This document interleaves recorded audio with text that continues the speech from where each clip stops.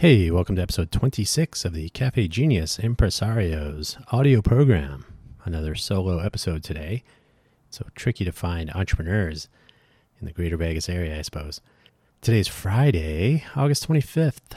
25th of August. Time is flying. The summer is, doesn't feel like it's almost over, but I guess it almost is. Temperatures are almost back to normal, sort of. And today we are, flooding aside also. Sorry for Mount Charleston, folks. Boil your water. But today we are talking about silicon. Not silicone, by the way. That's a different thing. Silicon, the chemical symbol Si, if you saw the title. Si, silicon. And Utah versus Arizona versus Nevada. Let's get it on. So Las Vegas will not be the next Silicon Valley. Sorry to break it to you. We don't make silicon chips here, nor should we. There's a lot of water involved in chip fabrication or silicon wafer fabrication. The whole process, a lot of water. We don't have it. Building fabs is something that we can leave to Utah and Arizona because they both already have a history and infrastructure and physical facilities for fabricating chips. And I will be honest, I did not know that about Utah. I was not aware. There is a Texas Instruments chip fab in Lehi, my apologies, which is south of Salt Lake City. And of course, Arizona, we'll get to this in a moment, but Arizona has a central, Phoenix area, has a history of semiconductor as part of its semiconductor manufacturing, as part of its economic history. So we'll touch on that in a moment. This is a seed episode. I would like to actually talk about this a lot more with people from Utah and Arizona. See where things are in each of those places from a first-person perspective. It is super easy to take a look at an article or two, which I have done here, and come away with an impression that is not the final. So everything I talk about today, solo episode of course, is pondering, thinking out loud. I would very much like into the future to have discussions with people familiar on the ground, so to speak, with the economic conditions, the ecosystem, the communities, plural, the good, the bad, what is there, what is missing in various parts of Utah and Arizona. And we can touch on that here more in greater detail as we are supposed to be doing in Nevada. Southern Nevada, or Nevada on the whole. As I live in Southern Nevada, I kind of tend to focus more here. I've lived here for 10 years. It was 10 years August 1st, 2023. So 10 years here. I lived in Silicon Valley for about 15 years. I lived in Silicon Valley technically, I think, for 13 years, plus working for Intel and generally interacting with Silicon Valley. So I will call it 15 years, a round number. I grew up in Phoenix, so from age 6 to 18, went off to college in Southern California, and then I lived in Phoenix again when the .com boom became the .com bomb, however you want to say it. So in 2001, I moved back to Phoenix, where my parents and some family were there. So I moved back to Phoenix and enjoyed some time away from a prosperous career after. I'm not laughing at the events of, but certainly the events of 9/11, 2001 did not help the notion of remote work, remote consulting, and so on. So I lived in Phoenix for another 4 years. That particular 4-year window is what I will be addressing more today. And then Utah, I don't have any real experience with Utah. I've never lived there. I don't recall even visiting Utah, so I may be completely out in the weeds when it comes to any familiarity. So that's why I would love to talk to somebody much more familiar, see where things are. Like what is it like building startups and operating businesses? And I always, as I make my way through the world, I always think startups could be anything. The world probably agrees. But when you talk to people that are involved with economic development, or when they are thinking about, local motivation, access to resources, talking to the press, there will always be discussions of things like unicorns and tech startups and building apps, because the world believes that that is the most important thing in it. I do not agree, and I say this as a software engineer. So I am on team software professionally, personally, historically, academically. But in reality, the world is not just building apps. There's more to it than that. And if you happen to be listening to this right now, you're listening on hardware, right? Somebody built those earbuds, those headphones, the speakers. Somebody built the internet. Somebody built the computer or the chips that are used to play your device, to play the audio on your device. So apps are great. They are... I used to work at Philips in the software and electronics business unit of the Flat Display Systems Group. So the FDS, part of Philips Components, was building hardware, actual glass displays, LCDs at the time. Now they're probably doing IPS. LCDs as in Super Twist, classic LCD with the polarizers and all that. Now IPS and what do you call it? OLED, things like this. So yeah, technology's come a long way. These are hardware devices. So not everything is sitting in a coffee shop, which could also be a startup, by the way. Sitting in a startup, writing your TypeScript application or arguing about React versus Angular or something, right? Sometimes people actually build things or they create businesses that have nothing to do with technology, the latest web trends, AI. Maybe it's just coffee or good food or a nice place to get your hair cut. Who knows? Could be anything.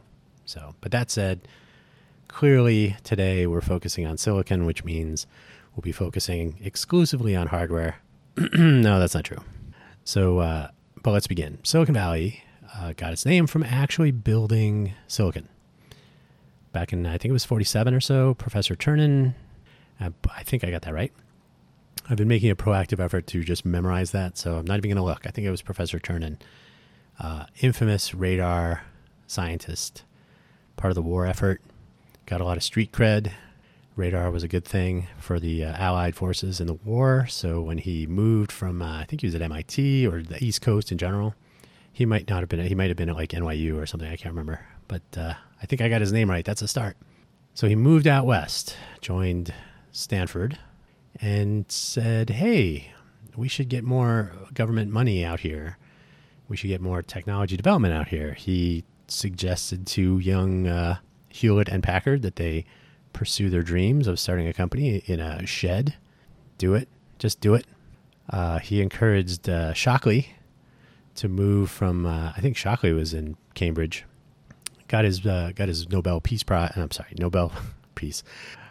Prize for physics with his work on semiconductors. So the professor said, "Hey, your mom lives out here on the West Coast. Why don't you move here and start your business?" So he started Shockley Semiconductors in, I believe it was Mountain View or Palo Alto. I think it was Mountain View.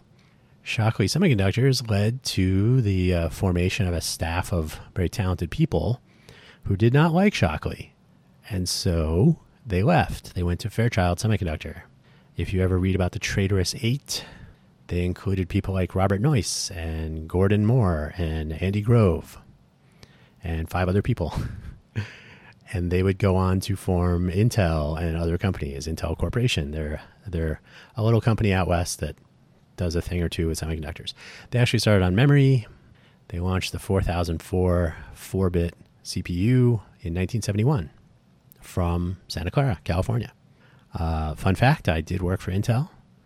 As a contractor in Chandler, Arizona, which I'll get to, and as a regular employee. And I initially did not have a cube. There's still a cubicle culture. I did not have a cube because I was completely remote. I was the only Intel employee in Nevada. But when I did go visit in the early days of my employment with them in 2014, my entire group in Santa Clara was based in SG2, maybe SG1. SC1. SG. Santa Clara 1. I think it was SC1. It was SC1 and SC2 were joined. I can't remember which side we were on. But anyway, so we were based in the original Intel building and a very tiny little nondescript building off of Central Expressway. So yeah, good times. And so that's where Silicon Valley started. It actually was started on silicon and companies building silicon products and fabs and technologies. And I don't know if you know this, but fabs are what make silicon. And if you have no fabs, you are not making silicon. And while it is trendy and cool to refer to things as the Silicon Gulch and Silicon Alley and Silicon this or that, Silicon Oasis, no, get out of here. So I do take some issue with Silicon Slopes when we get to that, although there is a Texas Instruments chip fab, as I mentioned, so could go either way. Anyway, do they when they think of tech, they pretty much are thinking of apps, and that was the take home from Philips. So while our company, the part of our company that I worked for, Philips, was huge at the time, I think there were 160,000 worldwide back then. They were making tons of hardware, but the perception of the value of software is much higher than the hardware. You will often see this today with cell phones. Call it the ID, the industrial design of the cell phone gets some attention initially when they launch a new device, whether it's Apple, whether it's Google with their new Pixel devices, but their Pixel devices, Samsung, Motorola, etc. So launching a new device, there's a lot of attention paid to the look, the external features, the hardware itself, performance, of course. But very quickly, it becomes a matter of software, apps, applications. How well does it work? How fast does the code run? Bug-free, hopefully, rarely. So the focus on software, the part that you see, it's very similar to a restaurant, right? The kitchen is super important. The chef, the crew, the food, what they're making in the back of the house is critical. But the part that the customer sees is in the front of the house, the maitre d', the staff, the chairs and tables, the ambiance. So the things that matter most are a combination of all these things, but the things that people see, experience, and judge are often only the part of the iceberg above the waterline, right? So the focus then is on apps, startups, apps, unicorns, all that. Does that make Silicon Valley? Not really. That became a thing in the early 90s, which is, as it happens, when I moved to Silicon Valley. Although I will say only when I worked at Salon.com did I work at I guess you could call that a .com, but it was the only time I worked at a place that was not building hardware other than Netscape. But it was so not building hardware and or building systems or platforms rather than like Netscape was not a .com, even though it was selling server products and whatnot. It was building platforms. Salon.com was using platforms, publishing news. So, Pets.com was not developing platforms. It was selling pet products and creating ridiculously expensive Super Bowl commercials.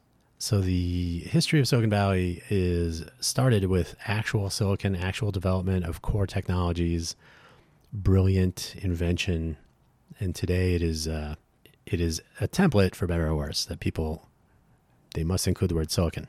So like I said, I was in Silicon Valley for about 15. I grew up in Phoenix. I did work at the Intel Chandler facility. I was doing pre-silicon validation for Intel is still an ARM licensee. Before, what was his name? Otolani.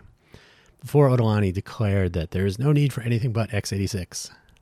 And so essentially sold off most of the Intel efforts for ARM to Marvell in Silicon Valley. But when I was contracting for Intel in, I want to say 2003, we were doing pre-silicon validation in Chandler. They were building, I think it was Fab 22 at the time. Phoenix had a history of semiconductors, like I said. So my experience and access to that part of history is based on my presence and interaction and engagement and employment. And like I said, I've never been to Utah. So I'm only looking in from outside. But apparently Utah is killing it. I wanted to talk about this, and I want to start talking about this because I just saw an article that was published on a website for news, KLS.com. I have a link to the article I found, KSL.com. Happened upon this article. It said, your app idea is more valuable in Utah. And, what does that mean? So I flipped through it. It is a sponsored article, native content, right? Native ads, native ad, essentially. Let me zip over to the article. KSL.com, it was sponsored by Utah Tech Labs, so motivated reasoning, almost certainly. But it does cover some things that we here in Las Vegas could emphasize a bit more. Rather than just assuming that they already exist, we can actually focus on them. So I'll just read the section heads. I have a link to the article in the show notes. And hopefully when I have someone from Utah on this podcast, we can talk about it some more. So they have listed, there are 5 reasons why Utah has become a hotspot for app development. App development is not the entire world. It's certainly interesting. It's the part people see, like I said, but don't forget that back of the house, right? App development and why that means your app idea is more valuable in the Beehive state. I'll get to this too at the end. Do you have to be in Utah? Strong venture funding. So here in Vegas, they call it access to capital. So and this is true. I know anecdotally, there's just a strong presence of venture funding that possibly is based on a long history. I read somewhere it's from the 60s that Utah started getting into tech in general, support from academia. That's a trend, by the way. Academia is a critical component of the establishment of an entrepreneurial innovation ecosystem. It's one of the 4 pillars, in my opinion, education and development of a talent pool, and I will add to that a culture of innovation, support from government with regard to infrastructure, regulations, and so on. Access to capital is important, the ability to act on ideas with the necessary funding, and of course, the communities, plural, that develop within the ecosystem to connect all of these things. If you have plenty of money and a talent pool and positive regulation to enable, and then nobody's talking to each other, that makes it a little bit tricky. So those are my 4 things. All these things we hopefully will continue to talk about with different people from different places. Once again, this is a seed for more discussion. So strong venture funding. Number 2, economic stability. That I honestly don't know how the pandemic affected the economy of Utah. In Vegas, it was very clearly detrimental as far as tourism and whatnot. Did snap back reasonably quickly. But economic stability creates unicorns. The programs in Nevada are looking at, in fact, our current governor, Joe Lombardo, ran on a platform that Nevada would be the number 1 or best or most amazing entrepreneurial state. So we'll see about that. But economic stability creates unicorns. Maybe. Flourishing startup ecosystem. That I would argue, I would argue that the value of the ecosystem for not only the people in the ecosystem pursuing their entrepreneurial startup endeavors, and again, it doesn't have to be apps, but if you are in a energized, resource-rich ecosystem, right? Not only access to talent, not only access to capital, but people moving, right? Movement is life if you're an up in the air fan. If people not only are pursuing their individual startups, but they're collaborating, they're meeting, they are participating in trade shows and conventions, they are in the press, right? People are talking about, they're finding out about, they're hearing about. People are spending money, right? You can have a adjacent startup, coffee shop, computer store, HR business, attorneys, accountants, right? All the support infrastructure. Not that I'm ranking these, but you can have an ecosystem of engagement and success that feeds upon itself, right? So if you have a flourishing startup ecosystem, that enables all of the components, the sort of the rising tide lifts all boats theory, right? I'm not saying that Michael Moore is great at this, but if you do one of my early, I think I was in high school, early exposure to economic documentary was, what was it? Me and Mr. Smith. Mr. Smith goes to Detroit. No, it was Michael Moore's documentary about Flint, Michigan. What was the title? It was something about Mr. Smith, but he was trying to find the guy at GM, and he was touring the town and whatnot. One of the things that became very apparent is when in a company town like that, when the General Motors presence entered decline and they started fading away as far as an economic engine, all of the businesses around GM, right? So if you had a person in your family that worked for GM, if you had business near GM that you benefited from having employees, right? So you were a coffee shop or a diner or a clothing store or retail in general, services businesses, operating maintenance for vehicles, right? People got to get gasoline in their cars. They got to have their car fixed every once in a while. So all the support infrastructure in the ecosystem, basically depends on that. Las Vegas has something similar with the focus on the tourism dollar, right? So when during the pandemic, the Strip was empty, some rather infamous video footage of that. Hopefully that'll appear in a movie, 28 Days in Vegas or something, who knows. But when you remove that fulcrum on which everything is balanced, it becomes a little bit tricky. So there's a focus here on economic diversity. We have a ways to go. I've lived here for 10 years, like I said. I think we're about halfway to becoming interesting. So do we have a flourishing startup ecosystem? Not sure. And I'll get to Phoenix in a second, but I'm just looking at the Utah article here. So flourishing startup ecosystem, Utah's app boom. And again, this is motivated reasoning in a sponsored article. So they're going to focus on apps because Utah Tech Labs, is that what it was? Utah Tech Labs, yeah, that's what they do. So of course they're going to emphasize that. So let's assume they're reasonably correct. So there's a number of app startups in Utah. The nice thing about a startup application company, if you and your 3 friends have an idea and the appropriate skill set, and by the way, not all of the 4 people I'm referring to need to be coders. Somebody has to tell the story, pitch the product, have the vision. So it's not just a matter of sitting at a coffee shop with a laptop or a co-work desk. But if you are able to take action on an idea, that's great. And if Utah is where that's happening, also great. I will point out that Tony Hsieh, the late Tony Hsieh, was thinking about Utah as his next adventure. I think he was in Provo, but he was looking at, recreating what he attempted to accomplish in the Downtown Project, sort of version 2. I say attempted because I'm surely he was not done. So, Downtown Project is a noteworthy experiment. Still ongoing. And that'll be another podcast entirely. I've already mentioned the Downtown Project retrospective. I think it's important to examine much more closely than people have what has happened, what did happen, what has happened, what is happening, and what might continue into the future. So Utah in this article has those things. And I think the final one is this number 5. I don't know. An environment years in the making. And this is what I was getting to with Silicon Valley.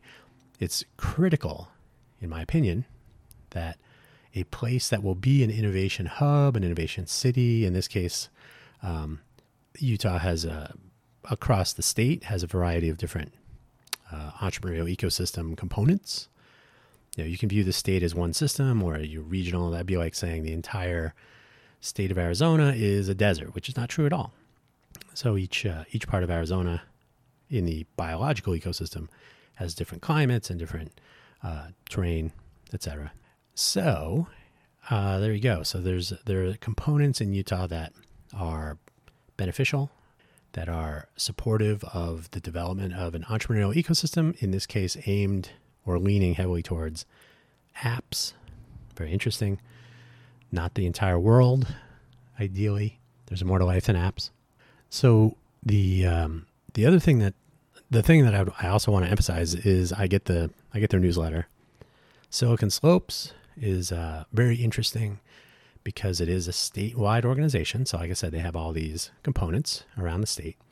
They have different chapters. So they've built a 501c3 organization for the state that enables, and I'll use that term loosely, but enables at the very least, communication and awareness so that people outside of Utah or outside of these different chapters know what's happening in the other chapters and in Utah in general, right? So if I'm considering forming a startup, obviously the emphasis is on this in this article. Oh, come to Utah. We have all these things. They're probably not wrong. Like I said, I've heard anecdotally there is a lot of foundation on which to build. The other thing about Utah, apparently, from what I understand, not a highly transient culture.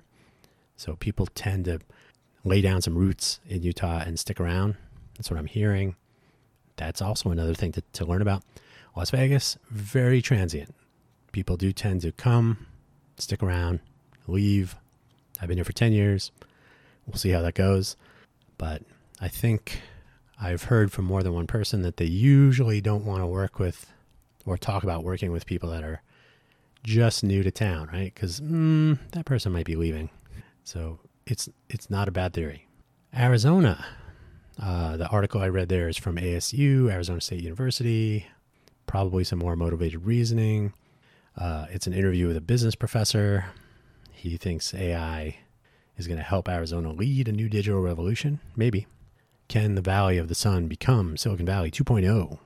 And the opening sentence is Arizona the new Silicon Valley? It certainly could be. And it's interesting to view an entire state as a new Silicon Valley. Silicon Valley was not the state of California, which is obviously a large place. But I would posit that it is intensely difficult to make the entire economy of a state focus on one thing, to perform a hard left towards the formation of another Silicon Valley. Now, in fairness, Nevada doesn't have chip fabs. Utah has the Texas Instrument one that I could find in Lehigh, sorry. When I was in Phoenix in 2001 to 2005, and I was doing a little bit more of a deep dive because I assumed I was going to be there for a while. That was a tricky time because people did not understand salary. Salary history was a killer. One person actually laughed at me because I told them real numbers. And I said, well, that was Silicon Valley. Oh, you're not going to make that much here. I said, well, you asked me for my history, not requirements. So there was a buffer period where people were growing accustomed to being a player in this larger space. Gentrification probably started to kick in around then. I moved back to Silicon Valley in 2005.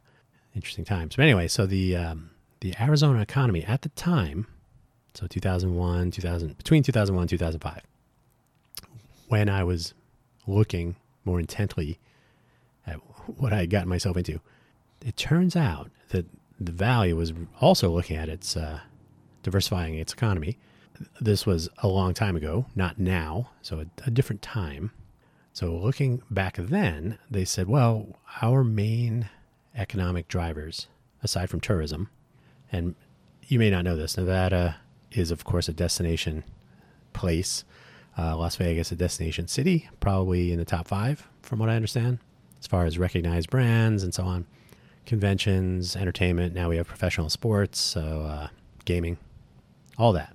Arizona has, and specifically Central Arizona, Phoenix, Maricopa County, has had these 3 pillars. They were, and to some extent still are, silicon manufacturer, fabrication, semiconductors, right? Semiconductors. There were actual chip fabs, and there still are. And in fact, there will be more, as TSMC has currently having a little bit of a kerfuffle with management and staff, construction, employees. But there will be a nice big TSMC fab in the Phoenix area somewhere. I mentioned working in the Chandler fab in Chandler, Arizona, which is near Tempe. Tempe is where ASU is. So that part of the city, the metropolitan area, Tempe, Chandler, Mesa, Gilbert maybe, was already, back in the day, it was Motorola, Intel, I think Honeywell was doing some chips there, etc. So there was a semiconductor industry. There was what's called electronics assembly. So Hamilton, now that's Hamilton Hallmark, or is it Hamilton Hallmark then? Can't remember. Arrow, some others. So there were companies there building things with semiconductors and other discrete components. So electronics assembly. I actually interviewed at Arrow when I was living there. Didn't get the job. And then the third one was government contracts. So back in the day, the companies have merged and moved around, but Hughes, McDonnell Douglas, General Dynamics, Goodyear, I think is still there. There's a city, Goodyear, Arizona, but Goodyear rubber products, right? So there was a lot of government work going on, a lot of defense contracting and so on. So those were the big three. And I remember at the time with this diversification effort, the state, presumably the governor's office, probably their version of the GOED, Governor's Office of Economic Development, so the Arizona GOED, sent a delegation, as we are doing lately here in Nevada, sent a delegation around the world. And I found this funny at the time. They sent executives and people, with stake in the three pillars I mentioned: semiconductors, electronics assembly, and government contracts. They sent executives and other players from those spaces out on the road. And when they returned, I don't know if you're sitting down, but maybe you should, they determined that the future economic outlook of Arizona, certainly Central Phoenix area, would continue to benefit from focus on semiconductors, electronics assembly, and government contracts. I know, crazy. So suddenly, though, something happens, something crazy. I think I was still living there when it was before I left, but there was news breaking that Translational Genomics, TGen, was going to be breaking ground on a new facility in, I think it was downtown Phoenix. I think Genentech was also going to be building a facility somewhere around there. And suddenly the wheels started turning, and there was quite a buzz that Arizona was going to turn into the wind and start launching into the exciting world of biotech and genetics and genomics and all that. And so at the time, I recall, this was sort of impressive. The local community college infrastructure, Maricopa County Community College for Central Arizona, was introducing programs to develop lab techs and other vocations in the biotech space, associate's degrees and so on. And in the university system, NAU, Northern Arizona University, U of A, University of Arizona, and Arizona State had existing biotech focus, right? NAU, a relative of mine, got a pre-med degree there, focused on zoology. I actually did some work for a professor up there in Northern Arizona University in the biolocomotion lab, right? So they were doing analysis of gait, mammals walking, running, trained and untrained, etc. So there was already some bio, and the U of A has a medical school. Obviously, Arizona State is a substantial university, lots of people. So there were already some components there. So they said, let's build on our existing educational platform and add focus on genetics and related technologies. And so they did. So the state turned into this. This was almost exactly when they broke ground on these facilities. So they said, we want to have a workforce, a talent pool. Remember education, talent pool. We want to have those people in place when the buildings are done so that we can actually engage this part of our economy. So they did. So I have more to say about Arizona because I lived there, and this was an interesting time. So TGen, Genentech, I don't know if they're as strong a presence in Arizona. I think I have some college friends and colleagues that work for Genentech, more in California. But the fact is, this state of Arizona adopted biotech and genetics in general, genetics specifically, as a result of this big move. And rather than talking about it and posting headlines about how they were already the next Silicon Valley, they did something about it. And so today, let's call it 20 years later, right? So this was, like I said, 2000, I'll say it was 2003 to make it easy. So 2003, hey, we're going to break ground on TGen. Let's add some educational facilities and build on our existing platform. So we have a workforce, a talent pool. 20 years later, biotech is a part of the Arizona economy because they decided 20 years ago to do that. So Utah, according to something I read, possibly in that article and elsewhere, in the 60s, started developing their tech infrastructure and culture. Arizona had a tech industry and culture. Like I said, semiconductors in Phoenix were a thing.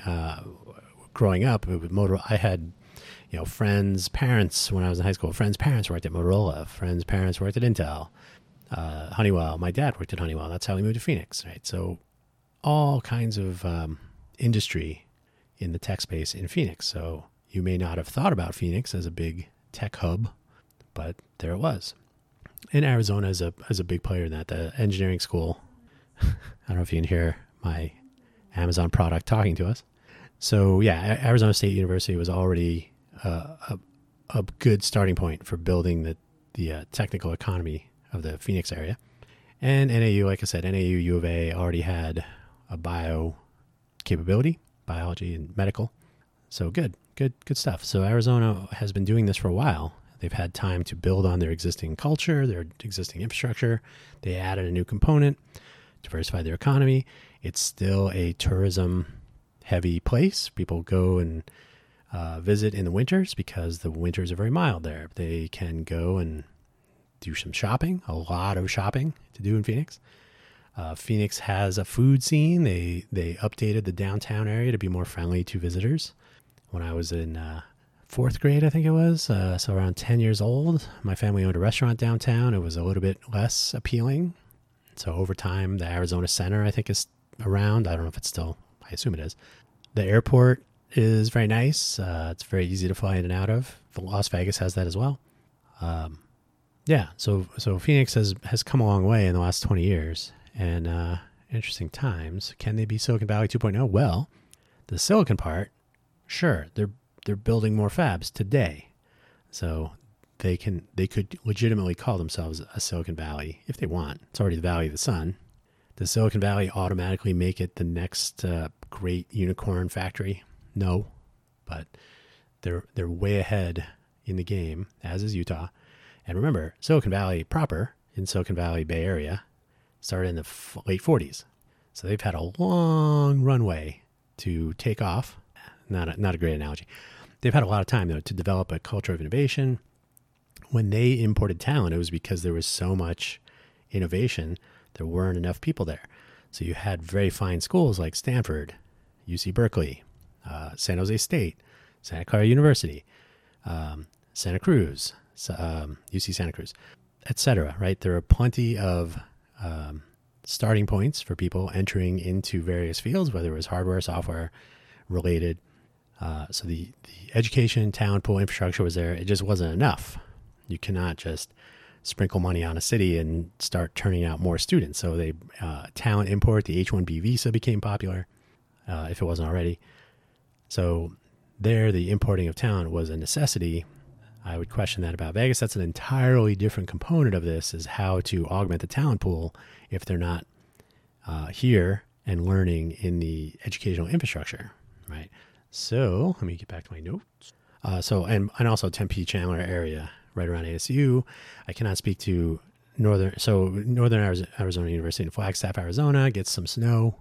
Utah has snow. Nevada has snow every once in a while. So NAU though is a snow school, right? There is some snow going on. Makes it tricky, maybe less appealing. U of A, it's very hot down there in Tucson.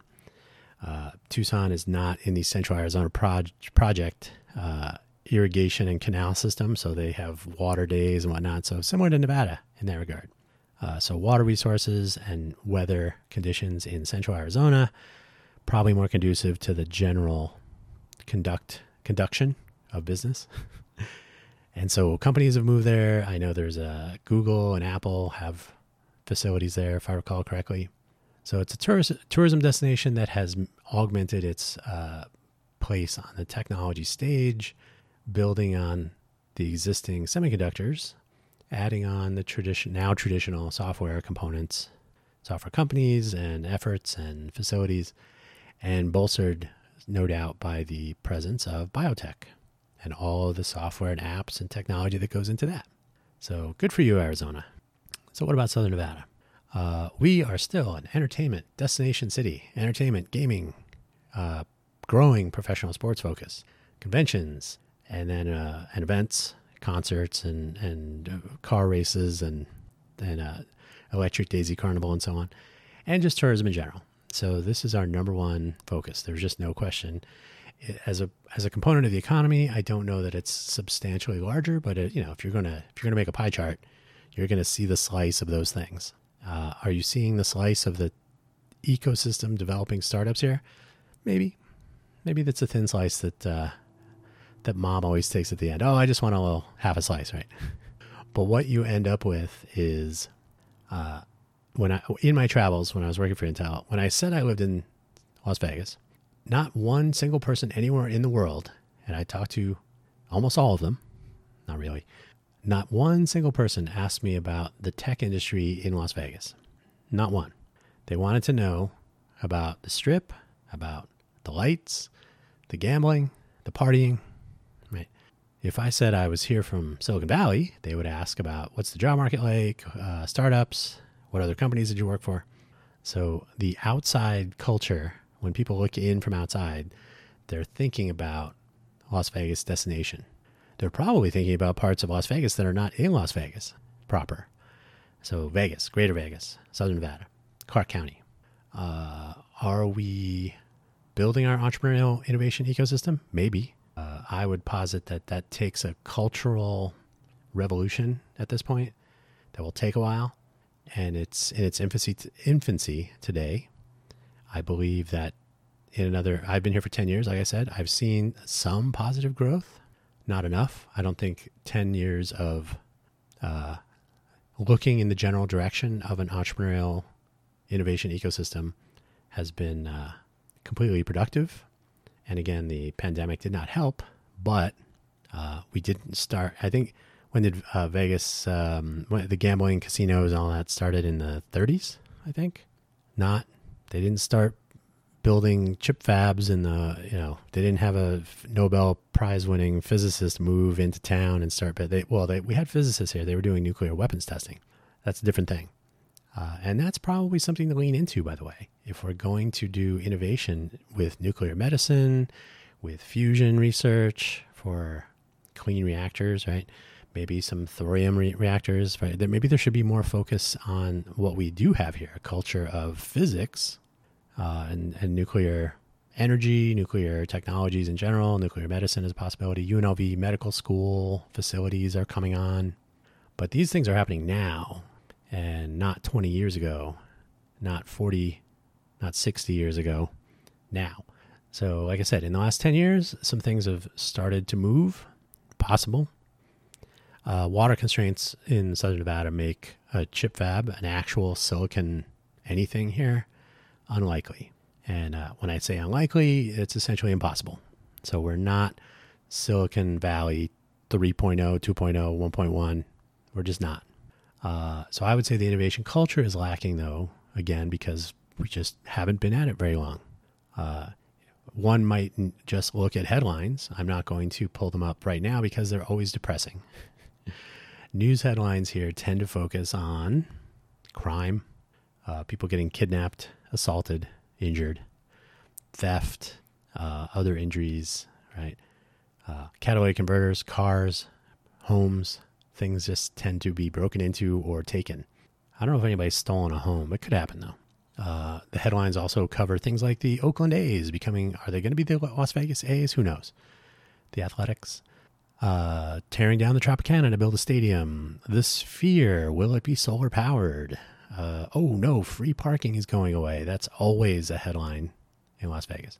So no one is stressing over access to capital on the headlines. No one is stressing over talent pool.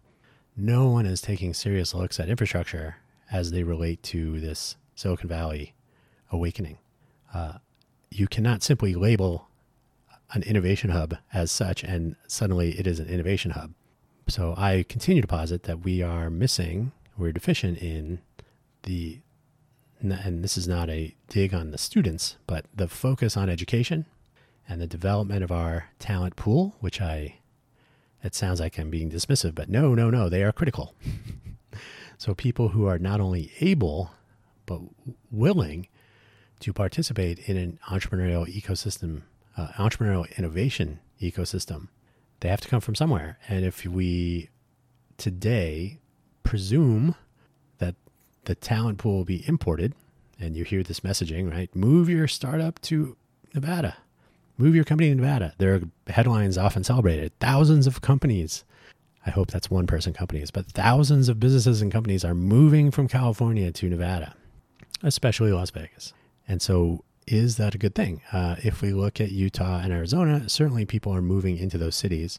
Cost of living in Arizona has been going up a lot. I'm not sure about Utah. Nevada, the real estate always goes up and down. It's a little bit cyclic, your choice. So whether we're seeing a volume of people coming here in the tech sector, there's always, I believe, the presumption that if people are moving to Las Vegas from California, they're clearly moving here from Silicon Valley to start unicorn companies and become wealthy and contribute to our economy. And I don't know that that's true. Those numbers are often opaque, but celebrated. So the innovation culture will take time. So we look at Phoenix, like I said, 2003-ish. They said, we are going to make biotech and genetics a real thing here, a first-class citizen in our economy. They turned on all the switches, they flipped them all to on, and 20 years later, I don't know when it actually became a substantial component of the economy, but today, 20 years later, genetics, biotech, there are medical centers, the Mayo Clinic is there, the various other well-known treatment centers. The weather being what it is, people can come there, stay for a while, undergo treatment, partake in medical services, and so on. So this is a long time in the making, long time coming. Same with Utah, same with Silicon Valley in the Bay Area, California. If you look at other places like Austin, Research Triangle in North Carolina, parts of New York, you have UT Austin and other educational resources. You have Duke and UNC around North Carolina and others. You have Cornell and NYU and proximity to places like Cambridge, Princeton. So you got your MIT and Harvard folks and Princeton and probably some Yale people on top of New York's already existing infrastructure. So that whole part of the country is lousy with smart people, as we could say. And so again, and that's where Professor Ternan moved from that region to Stanford and kind of bootstrapped that. So education is a non-trivial component. And if you look at the places where things are happening, and in that article I mentioned for the KSL website, link in the show notes, they do point out that education since the 60s and the development of the ecosystem in Utah, non-trivial.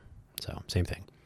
When I moved to Las Vegas 10 years ago, there just coincidentally happened to be an article, probably in U.S. News and World Report, but I've been unable to locate it.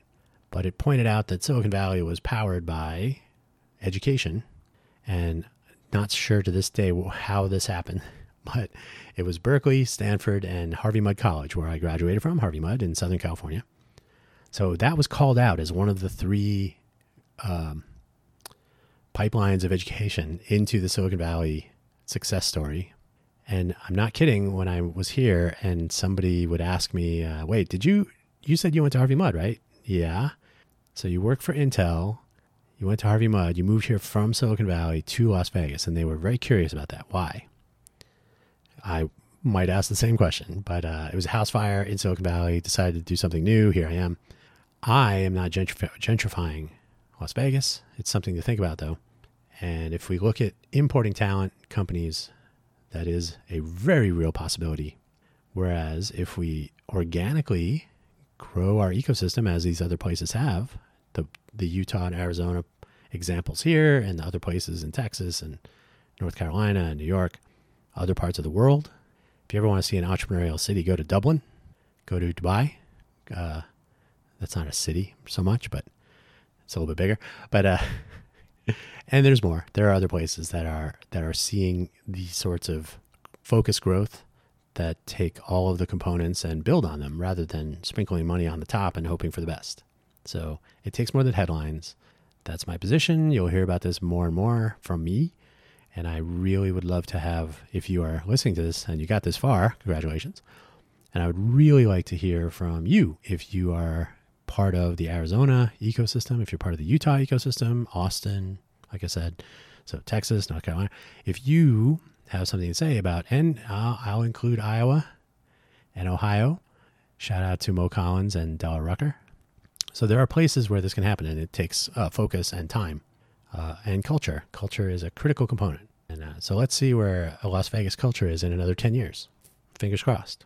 On that note, thank you for listening. I'll say again the links to the articles I referred to here. There's only 2. This is just the seed. They're in the show notes. If you are listening to this on a website, from a platform that doesn't show the show notes, that's annoying. I will endeavor to fix that. The cafegenius.org, that's a cafe with 2 F's, cafegenius.org website is due for a massive overhaul as part of some social media platform work that we're doing with the Innovate for Vegas Foundation. Getting the word out and communicating with podcasts and video programs, content, the C word.